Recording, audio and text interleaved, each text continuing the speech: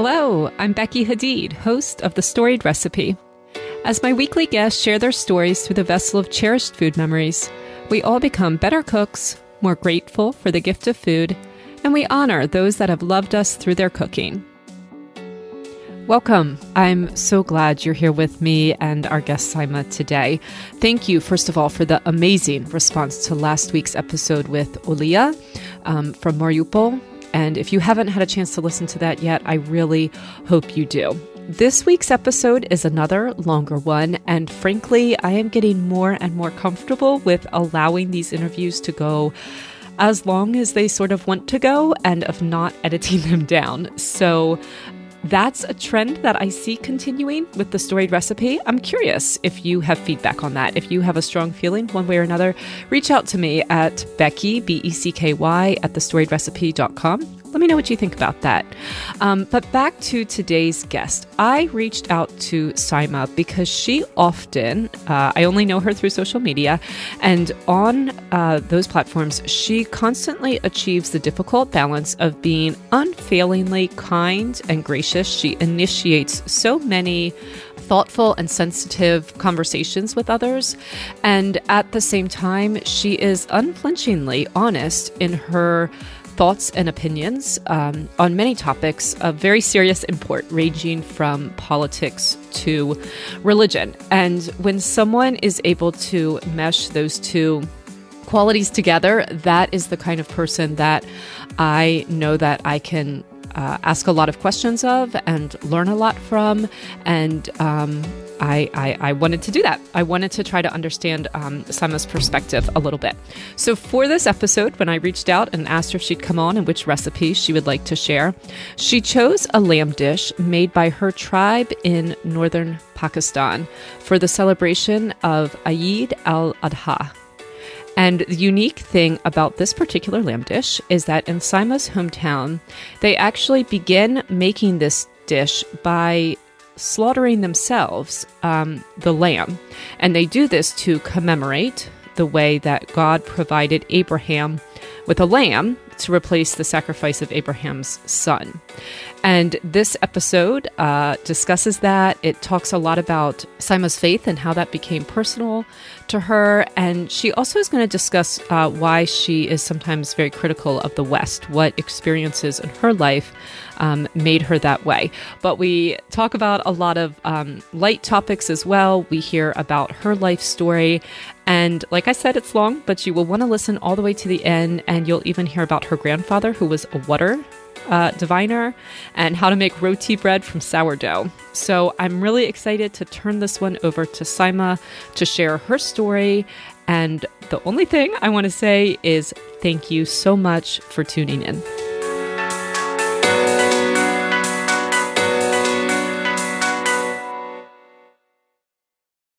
Hello. Hello. How are you, Becky? I'm good. How are you? I'm good. Thank you so much. Oh, I'm happy to be talking with you. Same here. I was so looking forward to talk to you. Like, it's been forever that we have connected on Instagram, so it's really nice hearing your voice. Yes, I feel the same way. Well, thank you for taking the time to get on with me. I've really been looking forward to this. And yeah, same. Thank you to you as well for thinking of me to do it with me. I've actually wanted to for a while, and I feel like what I've seen from you on Instagram, I feel like and maybe I'm wrong, maybe I just wasn't looking as closely before, but I feel like you've really kind of blossomed and opened up, and I feel like you share more and more of your personality and your values. Yes. You share a lot about your faith, and I think I just wanted to, I'm very intrigued, and I wanted to talk to you about that. Thank you so much. Yeah. I feel more confident of my photography now. Like, I'm confident enough to pitch to brands. I'm learning Flash so I can start restaurant photography. Yeah. So yeah, I'm really like loving it. It's just so much therapeutic for me to do photography, because there's so many stresses in life like everybody else has. So photography is like an anchor for me to save myself from those things. A little escape. Yes, a little escape. Yeah. Yeah. Well, I want to hear about the other things though today. Yes, today of course. Yeah, I have all the, yes, I printed your questions, of course. Oh, good. Yeah. Because I feel like as you've started to share more, it's like I know your personality and I know where you're coming from, but I don't really know the story behind it. And I think that's just where I got interested. I want to know about that. So yes, I, sure. yeah, I thought I was like writing the questions and I was like, oh, where should I start? I know this little bit about her story. I know that little bit. And I thought, Becky, you start with the recipe. That's what you tell every time I pitch the podcast. This is what I tell people to do. So let's just start with that. And I think so much is going to come out of it. So tell us the name of the recipe you chose, the flavors in it, and we will just go from there. Yeah, I will try my best not to overtalk, because when I am talking with friends, I consider you a friend. So I just go into a lot of details. So I'll try my best to stay on track. I feel the same way, and I'm looking forward to all you have to say. So this dish is called the Shinwari Mutton Kadai. So Shinwari is my tribe. This is a tribe. So we live in Afghanistan and Pakistan, and this dish was originated in northern Pakistan and Afghanistan's border. There's a tribal town called Nanji Kotal, and some Afridis. This is another tribe of Pashtun people, because I am like a Pashtun. There are so many people in Pakistan races. So they were also part of it. So this dish represents our cuisine a lot, because we are big meat eaters, and because it's cooler in those areas and lots of mountains too. So lamb and goat meat are favored a lot, just like in South Asia, Mediterranean, and Central Asia. The original or authentic thing would be to cook with lamb. I personally don't like lamb curry and stuff. It has this certain scent to it. Yes, but, it's gamey. Yeah. And it's cooked with the animal fat. So yes, and its textures are really rich because it's slow cooked. So it brings out all the flavor and the richness and juiciness out. Yeah. Yes, it's a dish. Say that again. One pot dish. It's a one pot dish. So it just stays there and does its own thing after we saute it. I noticed that. I happily noticed that. And it's quite a simple dish. And then you put Yeah, and then you just have very simple things that go with it. This onion salad. Yeah, it's just to add more flavor to it, more crunch to it. Not everybody makes salad, but we're just used to making salad with it, and people eat it too. And then freshly baked naan, and then you just soak it and eat it. Amazing!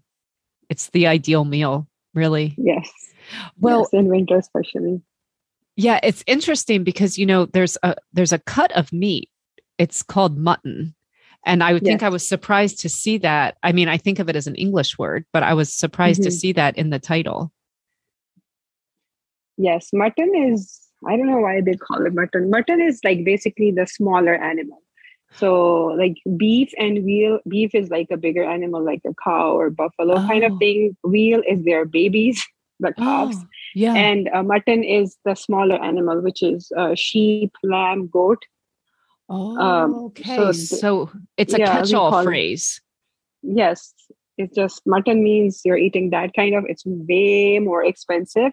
And prestigious. If you're like we Pashtun people are really happy, like we're happy to receive guests. So we would cook them the best our money can buy and afford. So mutton is something, when you're giving somebody a lot of respect, you cook them mutton.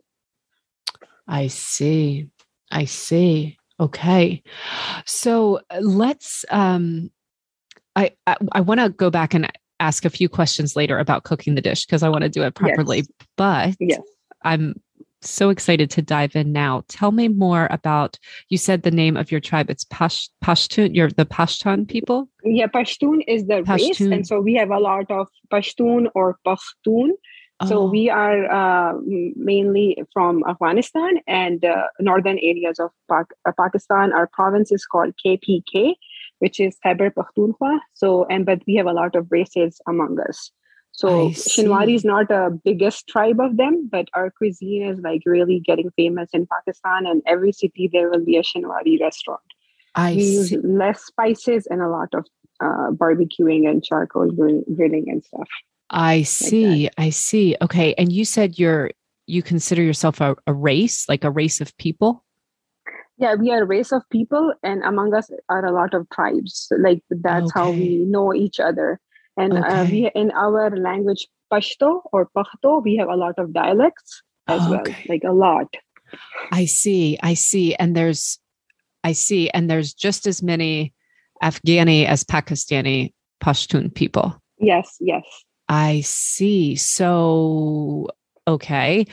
I mean, I kind of assumed we were going to end up and talk about Pakistan and India partitioning, but I'm actually more interested now in what's the relationship between Pakistan and Afghanistan and why is there a border there if it's one race of people? And this is towards the north, I suppose. Yes, towards the north. Okay. So like when British rule was there, Mm. so it was called NWFP, which is Northwestern Frontier Province. Oh, It was never actually ruled by a British, but they were kind of like allies, kind of thing, because we weren't easy people to be ruled by, as you saw in Afghanistan. yeah. Yes. Yes. So when Pakistan, like the partition happened with India, then our province, like people voted and they voted for Pakistan to be included in Pakistan because before it was the whole like a lot of so many rulers, different rulers went through in 1,000 years. So it Mm. was all kind of one Afghanistan kind of together with Mm. it because lots of rulers would come from there. And then India, Pakistan, it Indo-Pak subcontinent, like it was a Mm-hmm. subcontinent kind of thing, which is Mm. mainly recognized as India and then had partitioned and then Pakistan. I see. 1947 they did, yeah. I see. Yeah, this is interesting because um yeah, I think of you're really you're really my categories. It's like I had like blocks lined up and there I had a yellow stack and a red stack and then you just like mashed them all together. My categories have been completely annihilated here because I think I thought of Afghanistan as very Middle Eastern Mhm. and Pakistan as like South Asian. And Yes. you are just mixing all of this up because, I mean, of course, right? That, of course, no border is that black and white. So it was a silly thing to think. Now that I'm looking at the map, you share a border, of course. You share so much, but this is really interesting to me. So, but some of your race decided to stay in Afghanistan, Yeah, even I though you think voted to join Pakistan. like it's a whole province Ah, of people. Like Pakistan has four main provinces. One is mm-hmm, Balochistan, so Balochi people live there. One mm, is KPK, where most of us Pashtun people live, and then mm, there's Punjab and Sindh, which were mainly attached to India. So lots of partition stories you would hear from Punjab and mm, Sindh people too, mm. because they were very close. Their borders were really like the same border, basically, or same thing. I So they have see. the East Punjab and West Punjab and all those things. So, Mm, so in Punjab, Punjabis live, in Sindh, Sindhi people live, and they all have their own languages. I We see. have our one national language, which is Urdu, and then official language is English too. And Uh, then we have 1 million different other language, which are yeah. regional languages. Right, right, right, right. Yeah. So, okay. And then when this is even the way that you're using the word race is very new to me. I think, when I fill out a form for myself at a new doctor's office or for one of my kids, I think there's about 6 or 7 Yes, the main races you can international ones. choose from. Right. But you're really narrowing the definition of, are you narrowing or expanding the definition one way or another? You're using Yeah. race to describe it's a much more granular definition. Like how would you even define the word race? How would you distinguish your race from another race that is going to be bordering you in Afghanistan or Pakistan? Sorry, you know what I'm don't understand asking? the question.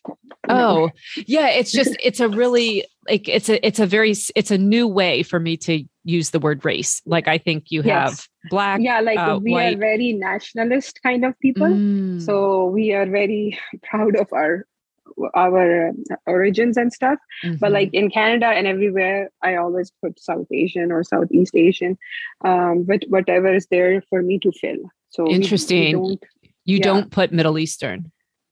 No, I'm not Middle Eastern. No. No, I'm South Asian because I'm part of Pakistan. But right. then every province have their own pride kind of thing. Right. And So what would like I again, just like this whole new way of using the word race is interesting to me, because I think we mostly honestly think about race in terms of physical characteristics, really is the main way we really break it down.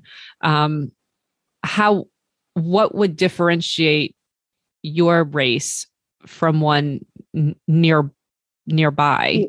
You see what I'm saying? Yes. If I understood your question well, I think so physically we are a little taller, fairer, or broader, and then we have all kind of skin tones, but in rest of the country we can tell who is we can tell who is from which province even without them talking. Well, and then how about when you narrow it down to a tribe? Is that how big would a tribe be, and is it matriarchal, based on the women's line, or patriarchal? How does the tribe defined? I guess. So we have. I think when I Googled, I don't know myself, but Shinwari tribe is like almost 1 million people. Wow. And we always go by our father's side. So that's our tribe. Like we have little tribes within our Pashtun culture or race or the geographical area. So every city, I was born in Kohat, and then 40 kilometers is Peshawar. So they have their own people, their own dialect, different dialect of Pashto. Yeah. And we have our own different type of Pashto. Even 20 kilometers away from us, another city, they would have a different dialect of Pashto. Interesting. Yeah. So how, I was listening to a podcast last summer about genetics, and they were talking about how quickly genetics change. Actually, they used to think that genetics changed very, very, very slowly. And now they're actually learning how quickly genetics change, and certain genes just fall out within just a very few generations. And one of the things that was so remarkable to me when I was listening to this podcast is they said it is just a defining human characteristic to leave, explore, and intermarry with people unlike ourselves. So is there pressure in your society to stay within your tribe or to stay within your race? And especially as, all of our worlds are very quickly becoming more global. Is there pressure to stay there, or how, I guess, yes. I almost want to use the word pure, but that's a terrible racist word, but how does that many work? people do that. So it's preferred to stay to marry within ourselves, because we marry in family too, right? But if there's a good option, then we are okay. Like for me, if my kids say, hey, I want to marry a Korean person, and then I'll say, sure, why not? The only thing would be right now for me is that they're Muslim and good people too. They have to be Muslim. And like, if I brought them to this country, I can't be just imposing so many rules on them. So like for me, and when I was back home, so I think we got married so early. My dad said we will be getting married. I will be getting my daughters off by 24, 25, but we got married by 17, 18. You were married. So, how old were you? 18. You were 18 when you got married. Wow. Yes. And I'm 43 now. So am I. But you've been, let's see, I've only been married 19 years. Yeah, I've been married a long time, as long as I can remember. You've been married. Yeah. 26 years, 25 years, Yes. 25 Yes. years. Wow. And did you choose, your husband? It was an arranged marriage. Mm-hmm. Yeah, I really wanted to study a lot, and I continued my studies even after I got married privately. And when I came to Canada too, I studied, and I'm planning to study more. But then I would have, if I had a little bit of maturity or something, I would have preferred to study first, then get married. Mm. When you say if you had maturity, you mean you would have? I would have said no. You would I have would said have said no. no. So Yeah. you feel okay. So you feel this is interesting. We've talked about this within my husband's family too. Like, how exactly do you define arranged? Because you're saying you didn't, meet someone, fall in love, date, Yeah. and all of that, but yet you do feel you had the choice to say yes or no. Like, I kind of did, but then what do you know at 18? You think like Yeah. whatever your parents are saying is right. Yeah. And how much do you know? And we were not there. We didn't know much about the world either. We were just go school, come back, go college, come back, stay home, and just a little bit friends. So you don't know much about the world anyway. So I think that played a part too. Yeah. Are you still married? You are. Yes. Yes, I am. Okay. Okay. And how many children have you had? I have 3 kids. You have 3 kids. Okay. Yes, 1 son and 2 daughters. Okay. All right. Wow. Okay. So we're kind of like marching through your life. So I want to keep going, and then we'll go back and ask some of the other questions. So when did you and your husband decide together to come to Canada, or did that happen before you got married? Oh, no. We came to Canada, I would say 10 years ago, in end of 2012. In the end of 2012. Yes. So he was working as an engineer in Dubai. And I was living without him, just like how Dubai people does. Like, he would visit once a year for a month. Oh, wow. Yes. And then I was living with my in-laws. So my kids were growing up, and then, yeah, that made me very independent in my decisions, because I kind of lived on my own for 10, 12 years. So, so it was getting hard for me when the kids were growing up. So I told him, let's go somewhere which is easier. And then we came to Canada, also because my sister lives here from 25 years, and also because they're skilled immigration program. It's easier. It's not that easy, but it's like easier to come. I see. Yes, US, I'm always very skeptical and scared of. So US was out of question, even though my husband's family, a lot of family lives there. Oh, I see. Okay. Yeah. Okay. So you lived with your in-laws while your husband was in Dubai. How was that? It was mix of good and not so good, but that taught me a lot of lessons, experiences, kind of shaped how I think now. Because so were you 18 when you moved in with your in-laws? Yes. And then because my husband, after I got married, after 3 months, he went back to Russia. He did his engineering from Moscow. Oh. So he went back after 3 months. Yes. So then I asked my father-in-law that I want to continue my studies, and which would be going back to my dad's house. And he said, it's fine.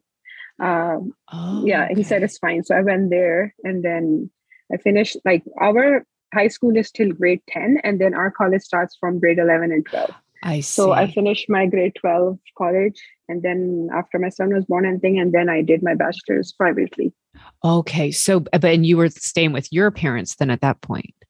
Yes. Okay. For a year or so.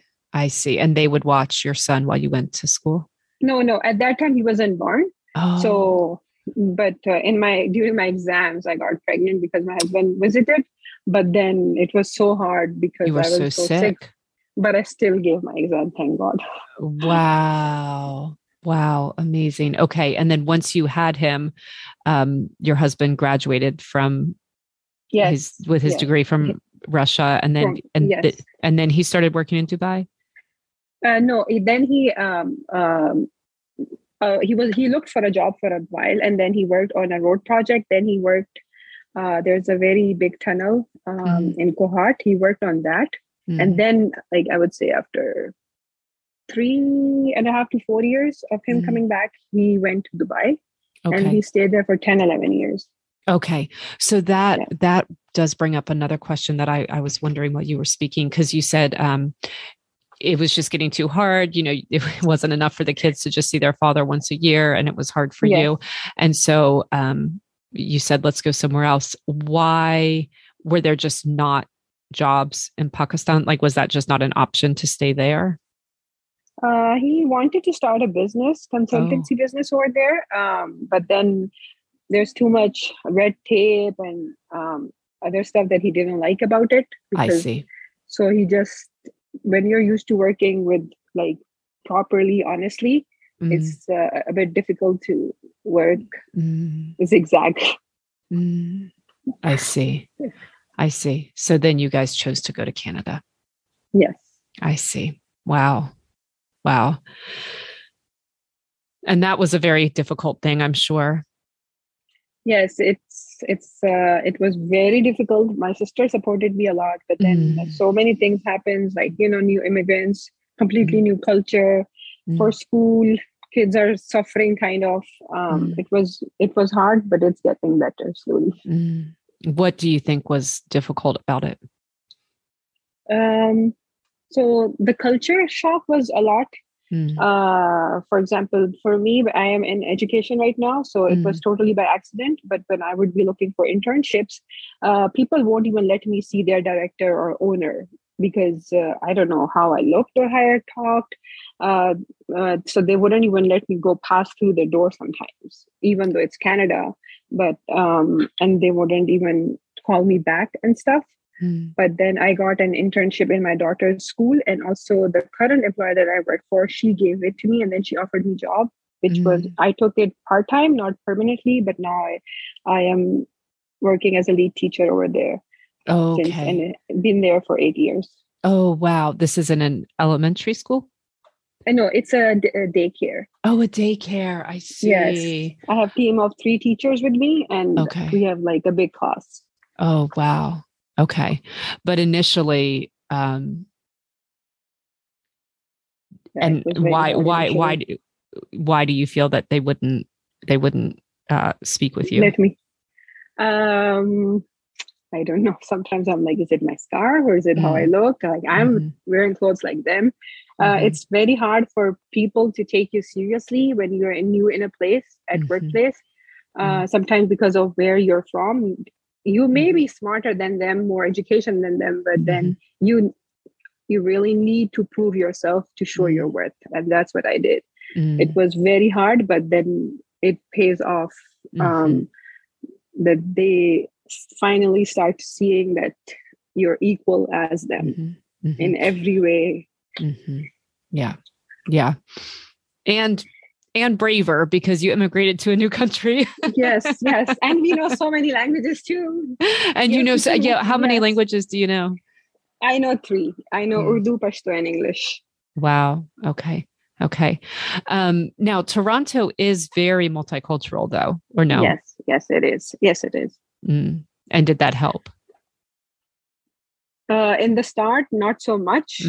But then when I kind of established myself at my workplace too, as someone who knows stuff, then it gets easier. And then they accept that now everybody knows that I pray at this time, I have Eid, or I'm fasting. But generally people know, and they respect your time, that, if you're fasting, okay, I don't want to eat in front of you. I'm like, no, you can't eat in front of me. It's okay. Don't worry about it. Oh, you don't even drink water? No, I don't drink water either. So, but it's, if respectfully, I respect each and every culture, religion point of view, but then I expect the same from them too. And then when they see that you're doing the same for them, mostly people are nice. Like world over, I think mostly people are nice. It's just here and there people are a little bit crazy. And they're mostly living on social media. Such a bad word to use. Crazy, yeah. Sometimes I'm like, I'm going to answer them. Random people comment on random posts. Yeah. And I'm like, what's their problem? And I need to fight with them. And then I just stop. I'm like, no, stop. There's not enough energy in the world. There is not enough energy in the world. Yeah. Yes. Yeah. I know. So, okay. Well, I feel like, we got a good overview, a bird's eye view of your life's trajectory to this point. So now I would love to go back and talk a little bit more. Take us back to where you lived in Pakistan and just describe it for us. The landscape around you, the climate. Was it urban? Was it suburban? Was it rural? Tell us about it. So I grew up in two cities. One is Kohat in Pakistan. So it was a town when I was when I was younger, it was town. Now it's a very big city. So both my cities, Islamabad and Kohat. Islamabad is the capital city of Pakistan. So both of them have mountains and hills in the landscape. We have extreme temperature. Yeah. Kohat has two kind of population. One is rural, one is urban. It has a lot of freshwater springs, so much fresh fruit, like strawberries. In fact, in West, we have strawberries in these small containers, while they have them in vans. You just and cheaper too.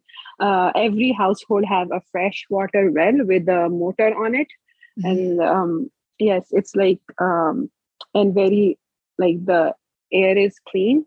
This is called Kohat. How do I spell that? Kohat. Kohat. Kohat. Oh, okay. Yes. And Islamabad, it's one of the beautiful cities in the world. Yes. It's very urban. It's properly planned. Yeah. And it's kind of made on hills. It's very green, and it has anything you can think of or you want. Loads and loads of flowers.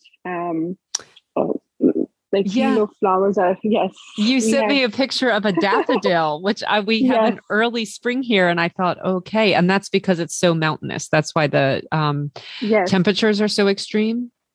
Yes, temperatures are very extreme, but everybody, we have so many stalls of flowers, and my dad has been bringing flowers since I can remember. So, and then we have big fields of them.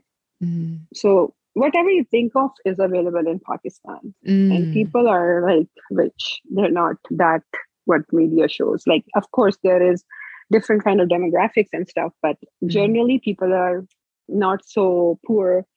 Lots of education going on, businesses going on, all the latest cars, fashion, everything you can think of. And it's not unsafe how media shows it. I feel it's more safer. Something happened to us in Canada. So after that, I feel it's more safer to sleep in my house in Pakistan than in Canada. Do you want to share what happened in Canada or no? Yeah, just a little bit. I'll touch over it. I was saving that answer for the other question about me being critical of West. Oh, we can get back to that then. Yes. or we can bring that. We can bring that up now.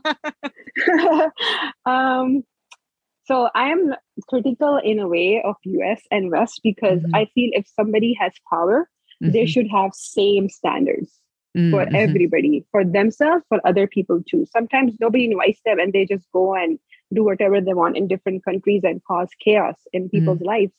After 9/11, I'm not going to go into detail who did it, who didn't do it, but there were countries who suffered, and we people are still suffering because of the image created by media. Just the ordinary person shouldn't be blamed. It's what the government does, right? So it involved police. Our landlord did something to us, and then it involved police. And then the thing was, because we are from Pakistani Muslim family, so it made it more obvious for them that, they must have, he blamed something on us. And then the police definitely assumed, oh, they must have done it. And they changed their statement 2 to 3 times within 10, 12 hours. The landlord did? No, the police. I see. Yeah, so 6:30 a.m. When we are still living with the trauma right now, my heart is beating when I'm telling you. It's so traumatic. So 6:30 a.m. there was a loud bang in my house. We were living in a basement. And I'm like, oh, go, open the door. Is the landlord want something? Like he wanted us to go, he wanted to evict us, but then we said, give us some time. And then he just wanted us out. So when my husband opened the door, they right away detained him, the police. There were like, I would say 15, 16, 17 police officers with guns and lasers pointing at us. And they told me to put my hands up. I did, but I was asking like, hello, what happened? Like, what did we do? Like, I was just making breakfast for my youngest. She was in the washroom and they said, whatever the blame was. And then I'm like, okay, it's fine. And then my son came up and then they took him too. And he was just woke up. And then they said, who's down there? I'm like, my 2 daughters. Can I just let me go with you? Like, I have nothing. And then they were calling their names and my daughter was crying at that time. And they woke up my middle one, the older one too. Imagine getting woken up and they looked at me, yo, this country has rights and it's safe. And then everything was cleared. But then the trauma that it gave us is still with us. And we're any loud bang or something, it takes me right there and it raises hair on my neck every single time. It can be every day too. So that made me so mad because I'm like, oh, human rights, where are my human rights here? So I feel when people say that human rights, I wasn't planning on telling the full story, but I just did. I'm glad you did. I'm glad you did because I think it's important to understand where you're coming from. Yeah, go ahead. So people say that Canada have human rights. Where are the human rights? Like once, God forbid, somebody is stuck in the system, there are no rights. It's just total BS. So people say, like, boast about it, that this country is this. Like, no, once somebody's stuck in the system, there's no countries, every country is the same. And I'm like, I feel more safer in my country sleeping than here. It's so easy to believe. Nobody believed us. How can someone believe on a random call that they did this to us and come get them? The whole street was full of cars, the police cars. They thought, oh, we got this group.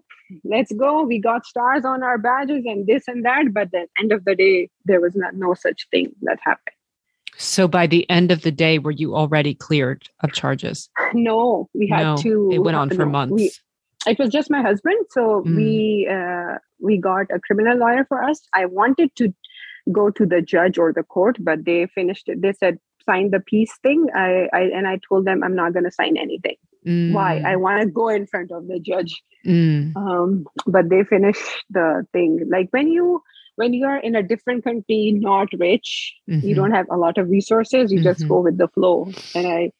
So that made me so critical of it. So I'm like, I have an extremely small platform. Nobody even obviously would listen to what I'm saying, but I am going to say what I have to say because who's going to say it for other people? So I just try to do my part and it just makes me so mad. I always think about what I went through and I'm like, these people are going through it irrespective of religion, race. It can happen to anyone. I share about every religion or race if they're going through stuff.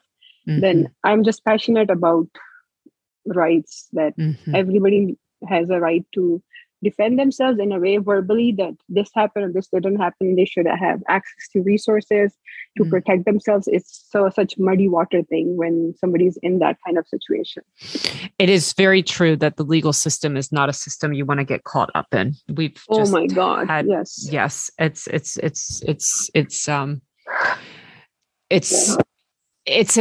We've actually just had a situation in not my immediate family, but there are rules to the game and you don't know them. And the people who are making decisions all know them. And it's a very scary thing once you get involved. It's very scary. Yes. It's very scary. Mm-hmm, mm-hmm, mm-hmm. Yeah. You just don't know what to do. And at that particular month, I was getting like I was dealing with this. I had to look for a place. I had to live with my sister for a month. I was doing my placements. I was getting paper ready for citizenship that whole month. I didn't know if it's Tuesday, Wednesday, Monday. I had to keep it together because I was making everything, like I was dealing with everything, all the paperwork and stuff. So, yeah.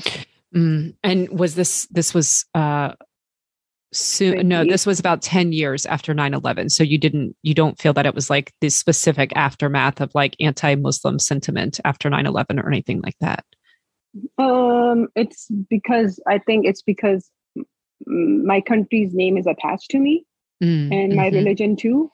Pakistan, terrorists and all those things. We are not. We are actually stuck with different countries, and we have to cater to their needs, or they're going to overthrow the better governments, just like they did now. But yeah, it's crazy, and it happened in 2018.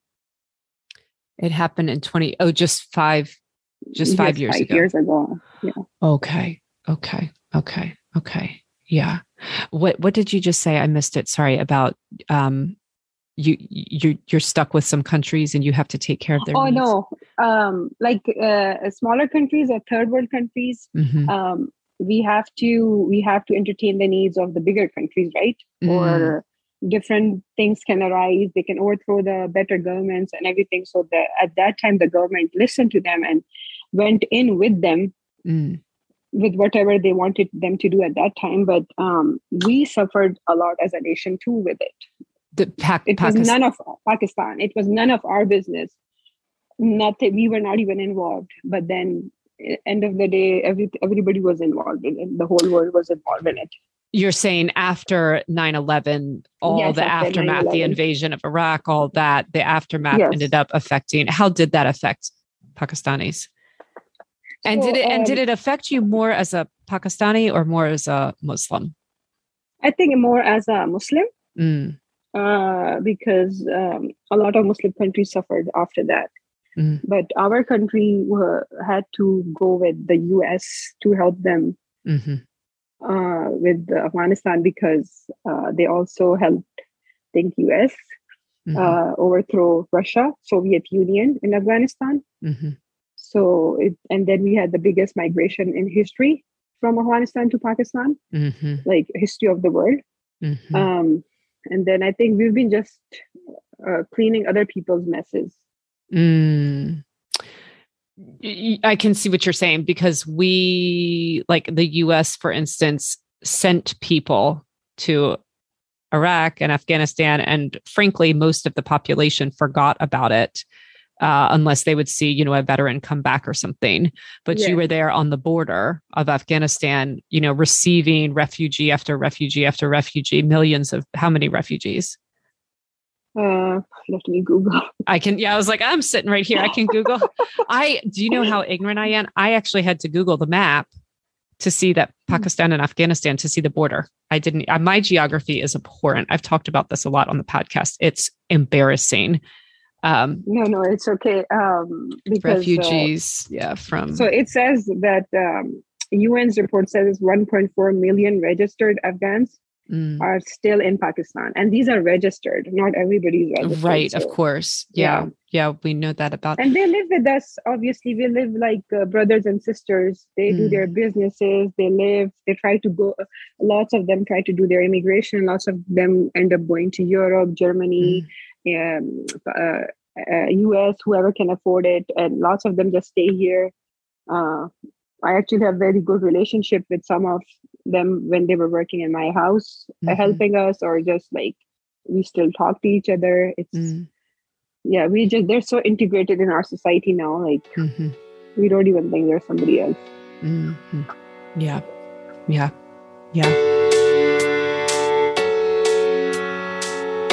Again, thank you all so much for tuning in today. I just want to ask for 3 favors, and I will make it very quick. First of all, would you please hit subscribe so you can continue to hear stories like Saima's and also unlike Saima's, stories from around the globe on Wednesdays.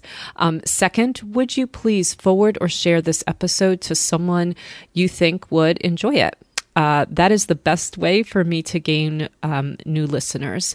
And thirdly, would you please leave a 5-star rating and review? Those help me so much, whichever platform you leave them on.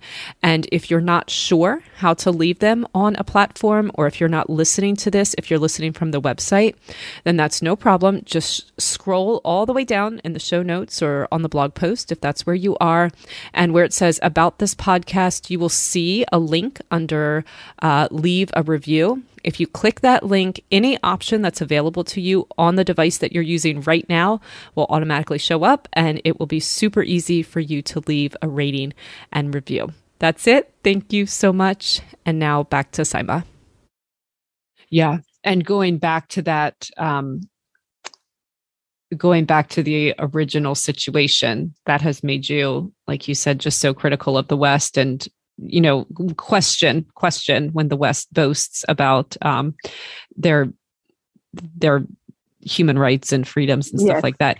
You were saying, I think, tell me if I'm incorrect in what I'm understanding. You were saying something like that could happen in Pakistan, like a mistake could happen, but there it wouldn't be assumed of you. Like you feel that it was assumed of you because you were Pakistani and Muslim, and it wouldn't be assumed of you there. Yes, like my landlord made only one call and he got the whole army of police ready in front of our house. How? Like, how does that happen? You can't even catch a person who breaks into a shop or who just steals somebody's cars. They just say, oh, this gone, we can't do anything, all that thing. And then for this little phone call, how do you, then they were asking me, you better tell us if you have any guns or stuff. I'm like, you also better tell me that if you find any gun, will you do forensic reports on it? They questioned me for hours. Like, I wasn't the person who was accused of it. And they said, you don't have to come, but if you want to come. I'm like, yes, I want to come. They were like, do you want to change clothes? I'm like, no, I don't want to change my clothes. I was just sitting there and they were just asking me the same questions over and over and over again. So, and I told them, I even told them, you guys know everything. So why don't you take out everything from the time we were born to now? If you did anything, please let me know too. And they were like,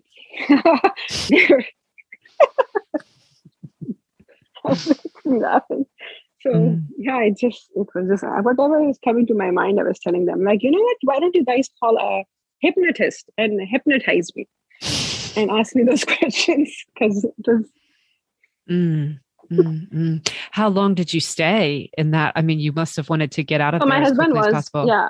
My husband was detained, and then I stayed there too for 10 to 12 hours, both of us. And then they told us you can go now. And then I asked the person, how do I do a case on you guys? So they looked at each other. I just said it. I just threw the word anyway. You said, how do you do what? How do you do what? How do I sue police, or how do I do these things? They just looked at each other, and I'm like, I just threw that word in. I just threw that sentence because I was so mad and like so stressed out. I wasn't scared or afraid because I've seen guns all my life. We Pashtun people, this is like our jewelry. So I'm like, but the whole episode of all of it and my kids and my family going through it, it just, because I was always the person who defends people in school, in college. I can tell.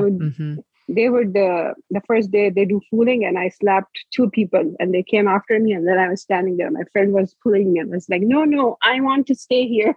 What is this? Wait, what is this? Is this like hazing in college or something? Yes, hazing in college. So I was just standing there. There was a big group, those popular girls group. This is back in when you went to. This is 97. Yes, when you went to college in Pakistan. Yes, Islamabad.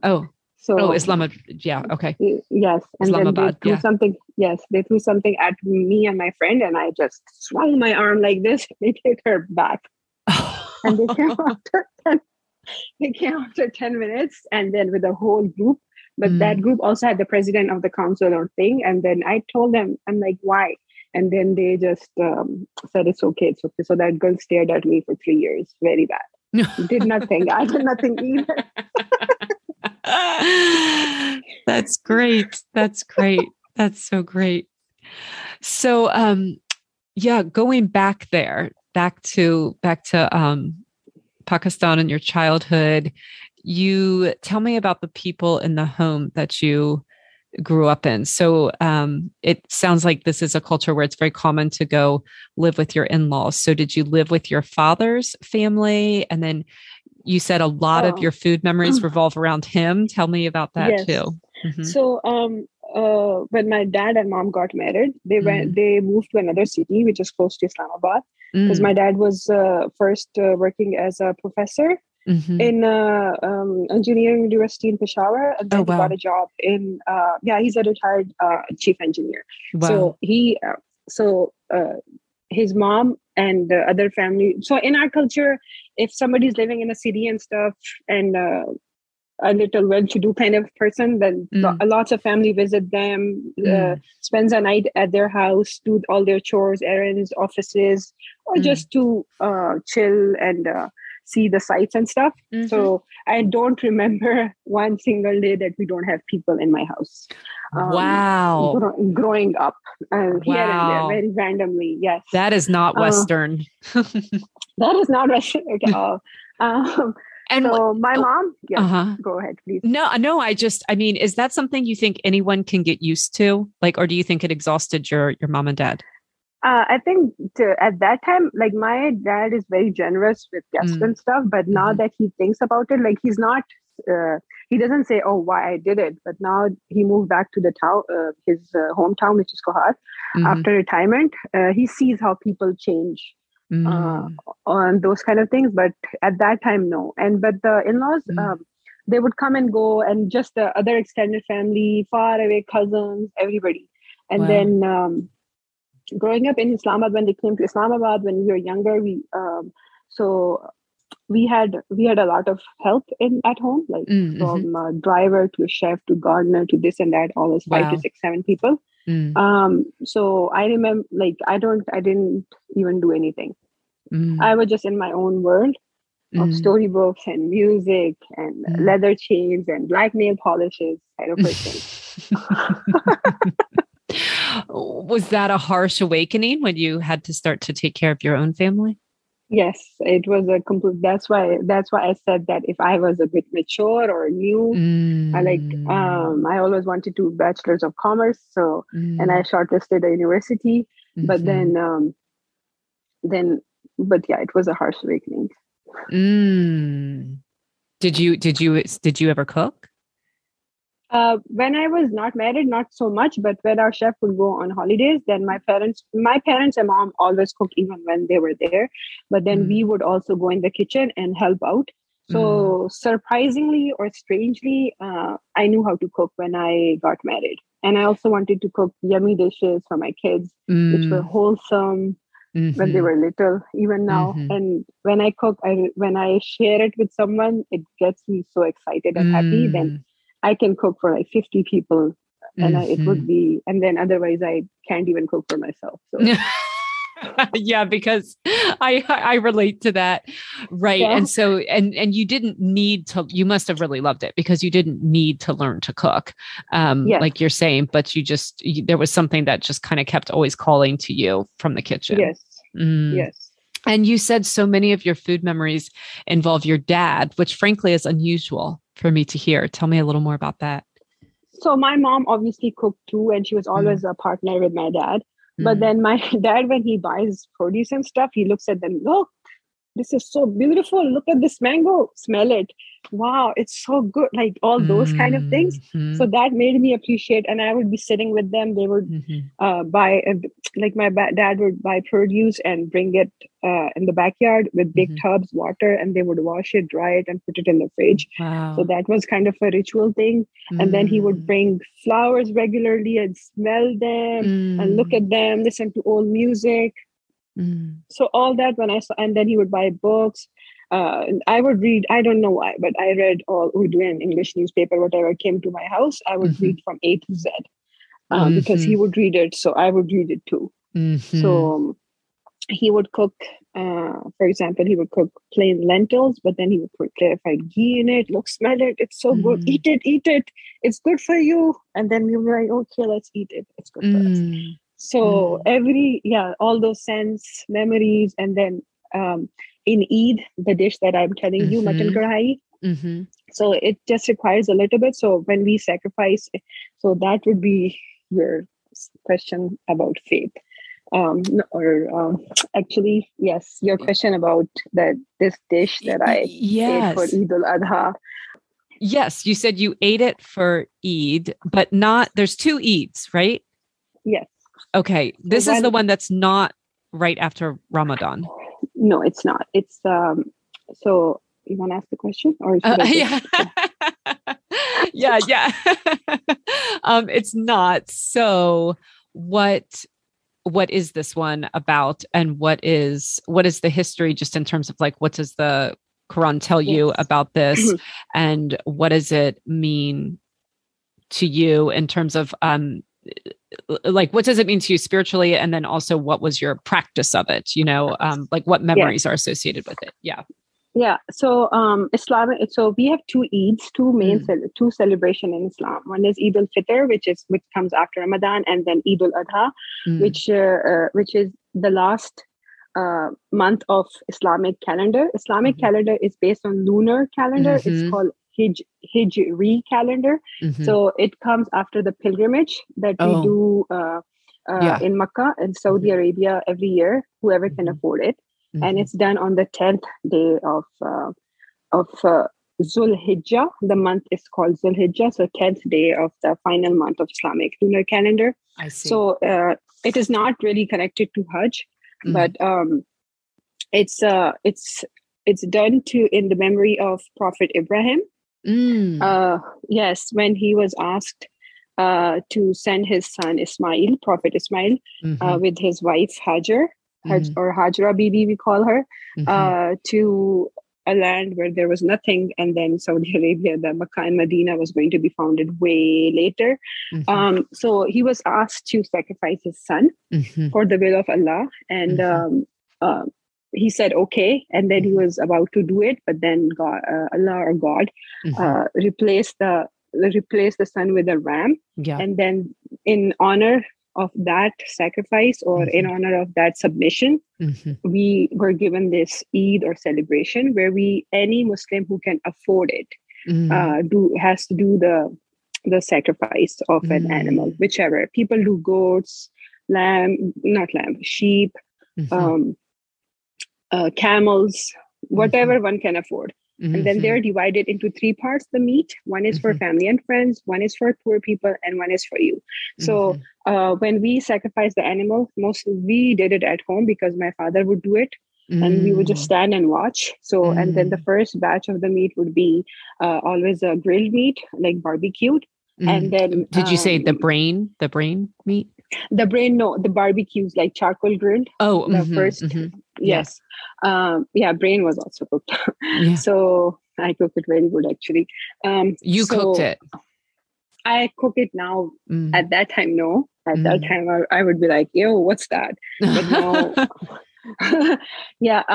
So, and then the second batch of food for lunch, mostly in our houses, would be this kind of meat, this kind of food. Oh, the mutton karahi. Yeah, yes. I see. So okay, they would take a lot of meat and it's best cooked with fresh cut, like freshly slaughtered meat. It's best cooked, that kind of taste. It's completely different when you cook it. And these animals are really taken care of. So they're like really happy animals with very good meat and the fats too. Yeah. So did you have like so a couple of questions, because I've never spoken to anyone who's performed a sacrificial ritual before. So I'm a Christian. I'm very familiar with the Bible. There's a lot of this in the Old Testament, and I don't, and it's I guess, simulated in some ways, right? Like, or like in certain religious performances in like Judaism and Christianity. Yes. But did you have other events that you sacrificed for? And did you have kind of like a flock that you would take one from, or would you go to a market or something like that specifically to get a live animal? So this is how we do it. Mostly people don't own these animals because only the people who have livestock at home, that's a different thing. People raise their animals for it, but we would right. And your area was fairly urban. Like you weren't living in you weren't living on a farm. Yes, but then when it's close to Eid time, even before months, you start seeing these little markets and big markets with all the livestock, all kind of different animals, and people start buying them. People who have space in their houses, they buy it earlier, like 10 days earlier, a week earlier, 2 days earlier, and take care of them because it also is a very good deed to do it. And if somebody don't have space, they just go the day off or the night off, keep it, take care of them, and then slaughter the animal. Wait, what part is the good deed? Taking care of it or slaughtering it? Yes. Taking care of is obviously a good deed. Okay. But then because it's kind of like a duty or thing that you have to sacrifice an animal if you can afford it. There's a certain, there's a certain amount of silver or gold or money you need to own for a year to be eligible to be doing a sacrifice of your own. And if you can't, then you don't have to. Okay. Because lots of people can't because they get more expensive close to Eid.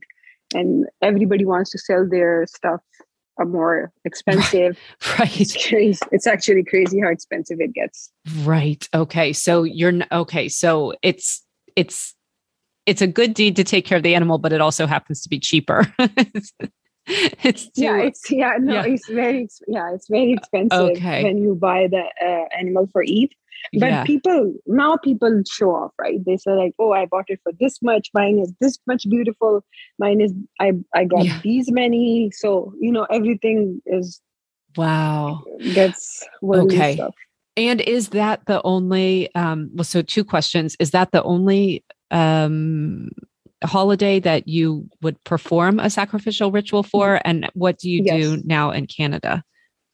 Yes, so that's the only holiday or celebration where we do this. And in Canada, so we have a lot of Muslim shops, Persian shops, Pakistani shops, all those shops, they take our orders. So we place an order and we give them money. And this day, not on the day off, the next day or the day after, they call us, your meat is ready to take. So we take the meat.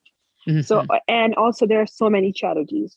You can just give the money to them, not get the meat, but they will give the meat world over to poor people or even the people. You can, because it's not necessarily the eating of it, it's the slaughtering of it that remembers how God provided the ram. What so how do you then commemorate that? Like if the act of the slaughtering is what is reminding you that God provided this alternative to the son, what do you do? Like there must be another ritualistic way to remember that. You see what I'm saying? Okay, we sacrifice, but what else do we do or we learn from I'm saying now that you can't sacrifice anymore, like, is there a way that I'm thinking, like now that we're so separated from those systems, you know what I mean? And our religions, like we're very separated from these systems. Like right now we can. There's things we do. Yeah. Like we try to. For example, in Canada. So there are farms here where we can go and do it, but we don't go. So okay. Yes, but then how we celebrate it, how we show it to our kids is that there's always a morning prayer where all the Muslims go and we pray over there. Then we come home, we get the meat, we separate, we show it, like we place it in the kitchen on a clean mat. And then because it's a lot of meat, our kids notice it and we tell them, why we why we did it, and why we are doing it, why they should be doing it, and what we learned from it. That submission to God or Allah doesn't, like, there has to be a part of your, in our life we should have faith. And it's, so we talk about it, that we do it because how I like, the question is how we do it here in Canada, because it's not what our roots are, where we are used to doing it and everybody else is doing it, kind of thing. Well, yeah, I think you really answered it. It's just, how do you acknowledge that God provided a sacrifice, like God provided an animal so that the son did not have to be killed? Like, is there a way that you, like, a sacrificial ritual is extremely sensory. It's very memorable.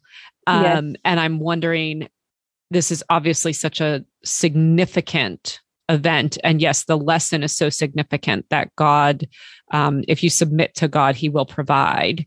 You know, is there, I'm just wondering if there's something that's also like a sensory way of, you know, you dip your finger in wine or something. You know what I mean? Oh, like, no. See what I'm saying? I get it. Yes.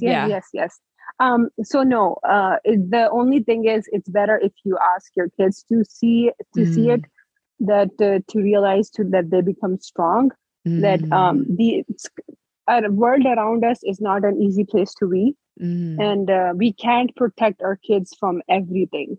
So they need to know the right and the wrong, and how to be compassionate, and also sometimes you have to do something more sensory and stronger thing to get things in life, but not necessarily by hating on people or by crushing other people. You have to see that being a compassionate person, working hard, has its benefits, and God will help you as long as you're working hard, not blaming other people, keep doing your stuff. So just like Prophet Abraham was granted, like, it's a big thing for him to kind of kill his son. But he was being tested. So when we are being tested in our life, regular day-to-day life, not to say that, oh, I'm not loved by anyone, like, it kind of prevents us from depression too, that we are not alone. We are protected by a creator who is looking at us, who's listening to us, who will provide for us. And this gives us a lot of positivity towards our life, and to help other people too, that somebody's watching. So why should I do something bad or immoral to other people? For me, it's always how I deal with other people is more important. With me, it's different. But how I use my knowledge or my religion to help other people. Not necessarily I'm telling them, oh, become Muslim, or I am preaching my religion. Not at all. Like, I'm not in favor of preaching my religion at all. But what mannerism I learned from it, I just stay kind and stuff. So maybe they will see that we are not who we are portrayed as to be, and we are just normal, regular people too. Yeah, that feels. Yeah, I had another guest once, and she was saying that her mother lived her religion. It sounds like you're saying you don't want to preach it as much as you want to live it. Yes, like just smiling at people. Like, I have this habit of smiling at everyone. If I see, like, they won't, not necessarily they would think, look at her, she's so weird. So, you know how people think. But I'm like, you know what? If I see it, sometimes you just smile at people and they smile. Mostly they smile back. I would just be going, and if I see there's a rock or something, I would just remove it. I can see if somebody, like at my workplace or anywhere, I can see if somebody's not in a good mood. I will just compliment them. Oh, nice hair. I will try to help them without even them knowing. Like, this is what's been taught to me since I've, like, if I see somebody has a headache, I would quickly try to make them tea, or like do something for them that I can. And then it's given me so much patience, which is not always a good thing, because I trust very easily, and I think everybody's the same. But I just try on my part, like, I just try to be as supportive to people as I can, because that's what my religion teaches me. But I don't do it, oh, my religion teaches me, but because it's just so ingrained. The good manners are so important in Islam too, and in regular life too. So good manners shows that you were raised by good parents, and then I think it's very important to just have a positive impact around you. I try, not necessarily I do it. Am I successful in it all the time? But I do try it. Well, you've been a big encouragement to me. You always bring a lot of pleasantness and warmth to me online, so I can speak to that. And I wanted to ask you more about this because like I said, you're very, you don't hide that you're a woman of faith, and that Islam is very important to you and it's very personal to you. And I wanted to ask about that because I think that I think when you grow up in a religious community, a couple things can happen. One, you can just rebel completely and say, I don't want to have anything to do with that. That happens for a lot of reasons, but especially a lot of times when people have just been hurt and they've seen hypocrisy. Then another thing that can happen is it just becomes, it's just becomes a very cultural thing. There's kind of mores that everyone shares. There's traditions everybody shares, and it's just a very comfortable way of living. And then I think a third thing that can happen is someone really adopts it as their own and believes and acts and takes comfort in what they believe is a real relationship with God. I believe that I have a true relationship with God. Like he knows me and I know him. And I sense that you feel that as well. And I'm curious if there was like is there a time when it just stopped becoming just something you taught? Is there a time where you went through a period of questioning where you thought, is any of this true? And then you came to a conclusion, like you wanted to have God in your life. I guess I'm just wondering, how did this become so personal to you? So, obviously we grew up in a Muslim family. So what we saw when we opened our eyes is always people praying around us, but also living their lives. Nothing was stopping them from living life, but and our religion actually encourages you to live life beautifully and enjoy everything that God has provided to us, except for a few things which are not allowed. Yes, because when we live in a Muslim country, everybody's doing it. So it's just a normal thing for you. And you don't really question a lot of things because sometimes you don't even think about them. For me, it was like till 18, till the time I got married, I was like a normal Muslim. What my parents are doing, I'm doing it too. But it was ingrained in me. We would fast, all those things with excitement, celebrate Eid and stuff. But the real meaning of it started slowly when I got married and my husband left. So I went back. And then there's this organization, Al Huda. They do a lot of Quran teachings and meanings of an explanation of Quran and the Hadith. Hadith is something which is said by our Prophet Muhammad sallallahu alaihi wasallam. So it's called the Hadith. So they do a lot of explaining of that. So I started listening to that, and then I started translation of Quran too. What is that? When I start like from Arabic text to my own language, because otherwise we read the Arabic text, but then I started reading. Oh, you started translating it. Yes, translating it to, like we have books, like we have Qurans with translations in every language. So I started listening to them and started thinking about all the things. Because then I feel when we see a little hard times in our lives, that either brings us closer to God or farther away from God. So it brought me closer to God. It was kind of like a refuge for me that I would just ask about everything from God, and then the next day or a few days later, I would get it, or I would get an answer somehow, while reading the text. Yes, somehow it will satisfy my questions or whatever hardships I'm going through. It was my saving thing for me. So now somebody tries to tell me stuff, my beliefs are very clear, and I know exactly what I believe in and what my religion teaches me. So it's so personal that I feel like life is not easy to live, obviously, but that connection, it keeps me so positive. I get depressed here and there, but I try my best to go out of it. sometimes it's possible, sometimes it's not. But end of the day, I end up praying a little bit more and connecting to God separately, alone with myself in a room, and just cry it out. So that helps me a lot. Yeah. And you're saying when you were saying you would ask for something and 2 or 3 days later you would get it, you don't mean you would ask for a new pair of shoes and then like 3 days later you get a new pair of shoes. You're saying you would say you were reading more emotional and you didn't understand, and you would ask for some wisdom or some insight or just for some clarity, and then you would receive it.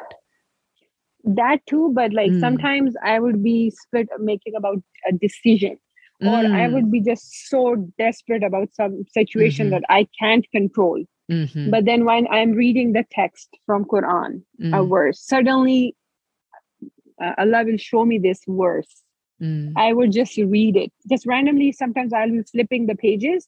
And sometimes I just stop at a page and then look at the verse suddenly. And that verse translation would give me so much comfort.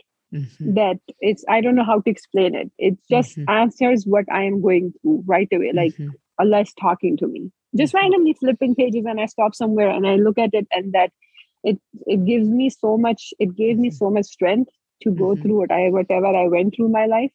So that made it so personal. So every time there's a problem, I think, okay, this is what it is. But then I believe that like these things do come in our life, but they will go. It's not forever. And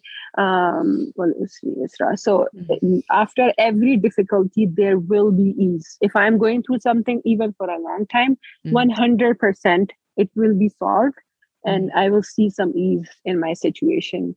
And that's what I try to tell people around me too, and when I'm trying to comfort them. No, thank you. Thank you very much for answering that. I was really wanting to, I really appreciate that answer. Thank you. Yeah. Well, the last thing I'd like to ask about, because you've been really generous and you've given me more than an hour, which I appreciate. But the last thing that I'd like to ask about is going way back to the recipe, because now I feel like I have such a good handle on why you chose it, the meaning behind it. I even have a visual. It's quite a visual. I don't know how my brother, like, I talked to my dad and I'm like, I need some question answered about the dish. And then he told me about his father and grandfather too. That's another big story, but it's okay. So tell me, what is it? So yeah, my dad's dad, he was a landlord. And he was a water diviner. Water diviner is somebody who can tell where there's water. Yes, where to dig a well, not. Right? Yes, and then he would tell you. I wrote it. My dad told me the whole thing about it. So he said that my dad would charge 500 rupees in 1960s, which is a major amount. I'm like, that's why my grandfather was rich and buying that. So, sorry, you can edit it out. I'm just joking. So he would tell that if the water has what kind of minerals it has, the differentiation between it, and if it's like freshwater spring, the flowing direction of the spring, where it's flowing, the depth of the water. All underground, right? All underground from the top, and how far to dig if it's salty and sweet just from above, and the quantity, how much cubic feet the water is running, and all those things he would just tell from the top. Is this like a scientific process, or is this a spiritual kind of? I think it's a scientific process, because he had this instrument, and they say that your body needs to have certain kind of electromagnetic things or rays for it to work with you, and then it would move. But then all the information that how the water is actually, that he would just tell by himself. And this was proven. Like he would say, dig here, and then he would be right. Yes. People would take him and charge him very good amount of money for fresh well water and springs, because a lot of it was farmlands. I'm like good. Wow. Yeah. Oh, he made his money doing that just as much as being a landlord. Wow. Because my dad would work on the farmland too, and then he would get ready for school and college and university. He said we were Wow. supposed to do our part of chores. They were 4 brothers and 2 sisters, so they said we did all our chores, and then we would go to school or college or universities. Wow. Mm-hmm. And then his father, my great grandfather, he was a very tall guy, 7 feet. He was also he was a landlord, and in late 1800s, British rule was still there, right? So we have these 2 forts in Peshawar and Kohat. So he would be, they didn't have any transporter stuff, the British. So he would once a week, I think, go on his white camel and do the postal services for them from one fort to another fort. Wow. Wow. Wow. My grandfathers were cool. Your grandfather was cool, did you say? Yeah, I was like, wow, like both of them. Wow. So, wow, that's amazing. I got to be honest, I'm still stuck on this water divination thing. I mean, you could knock me over with a feather right now. Just amazing. Like, that's how incredible. Do you know? Yeah. That's incredible. I'm like, he should have taught me, but he died before me. So, oh my word. Yeah. Although I guess now I don't even know what they use now. I wonder how they even do that scientifically now. Like, I wonder if you, like my brother pretends that he knows a little bit. My older brother, he has that instrument. It's a long wire and some metal is hanging. And he's like, look, it moves. I'm like, yeah, it's such a long string. Of course it will move. It's dragging on the ground. Look.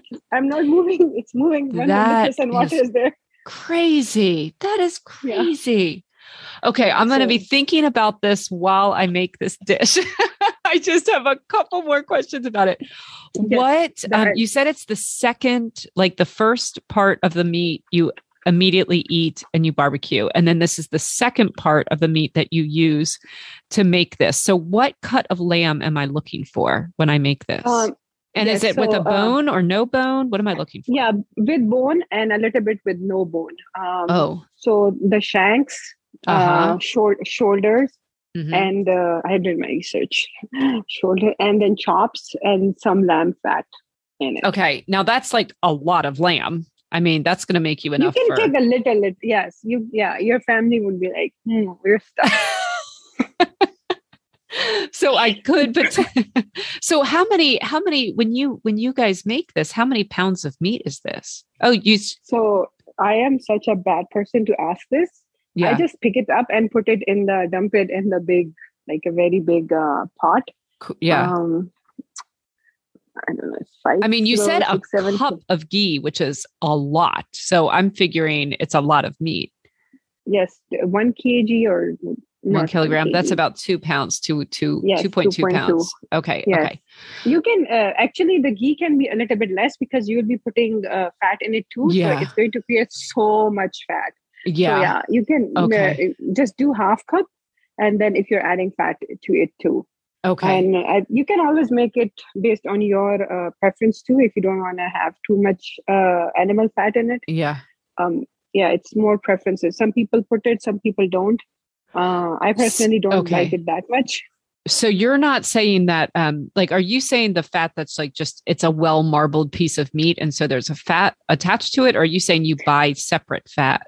So with lamb, in lamb meat, there's always fat comes with it. In their body, they have fat. You know that, it's called, the sheeps, if you look at their pictures or if you look at them, they have a round, big thing in the back.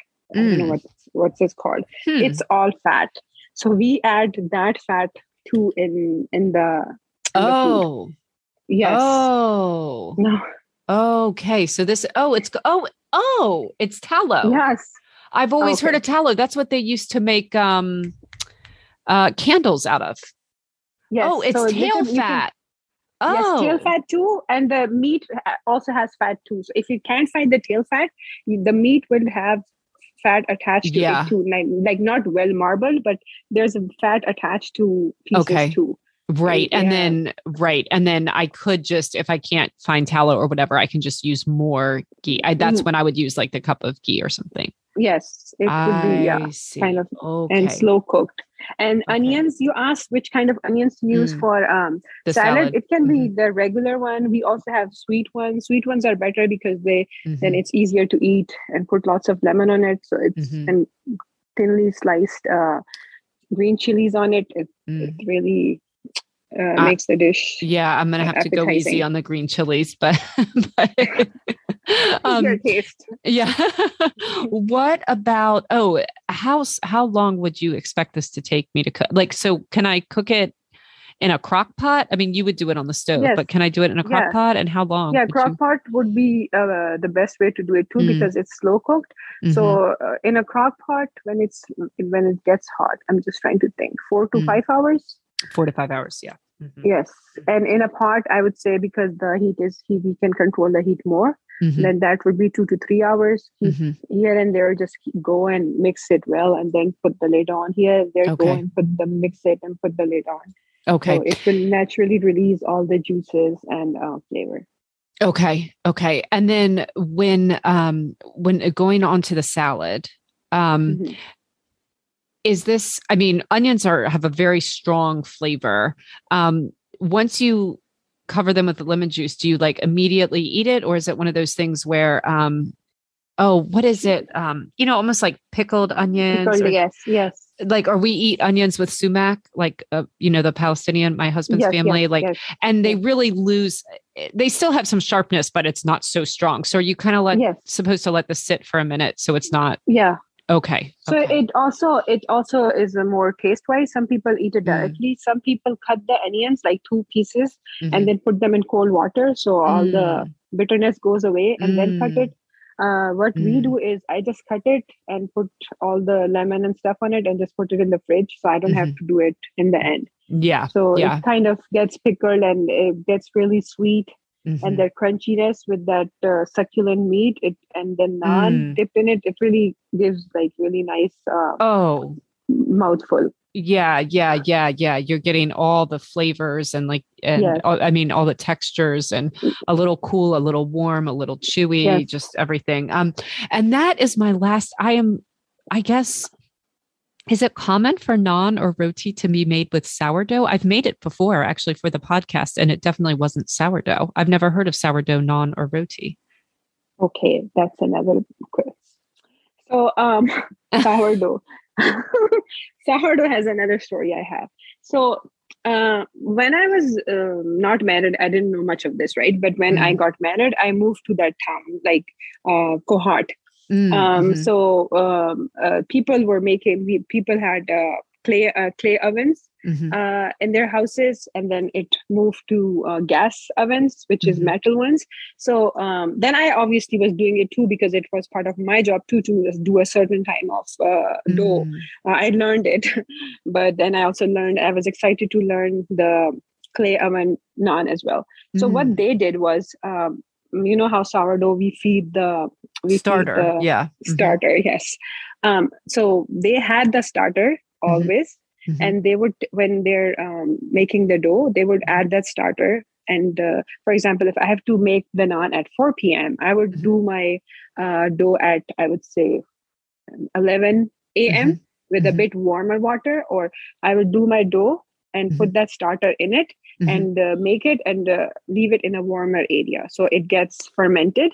And by the time we're making it, so the sourdough, and there was no yeast involved in it. It's just the starter that, so it was such a thing. Like, we don't know anything else besides it. Like, we make roti, we make parathas, everything. But then the rural thing is I am sure they use it still, but because of yeast, things got easier, right?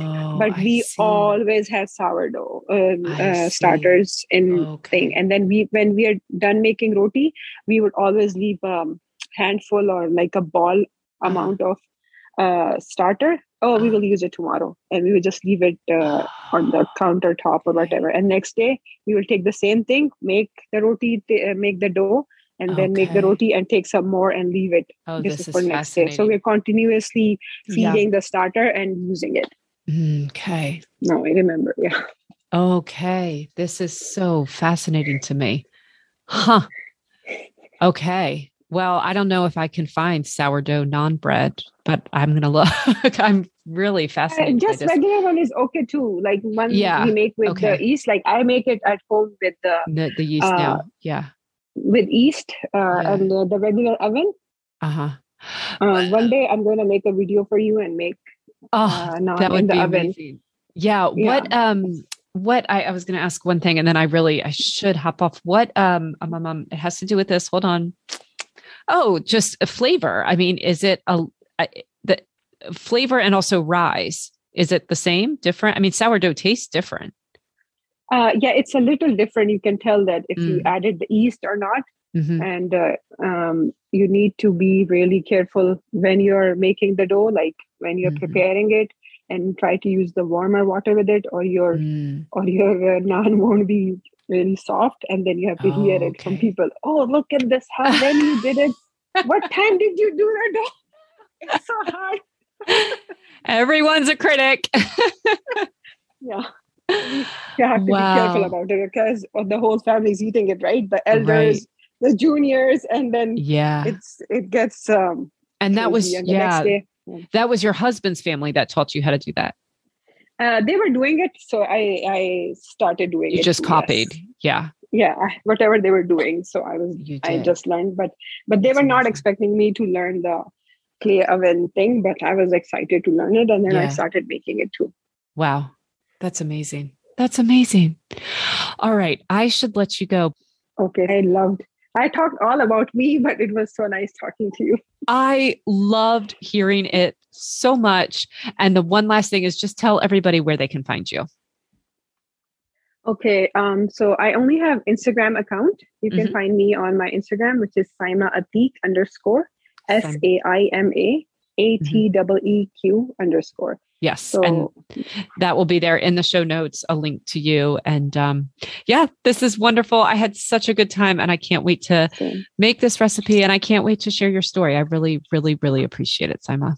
Thank you so much. Thank you so much, Becky, for having me. Thank you. Yes, my pleasure. Have a great evening.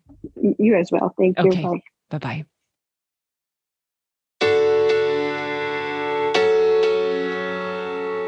Thank you again to Saima for coming onto this episode. Thank you, listener, for listening to the end here.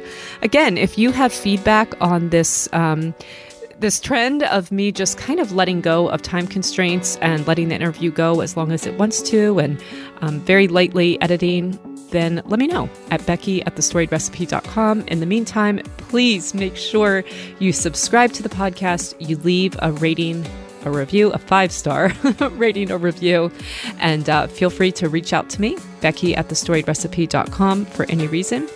Thank you and have a great week, my friends.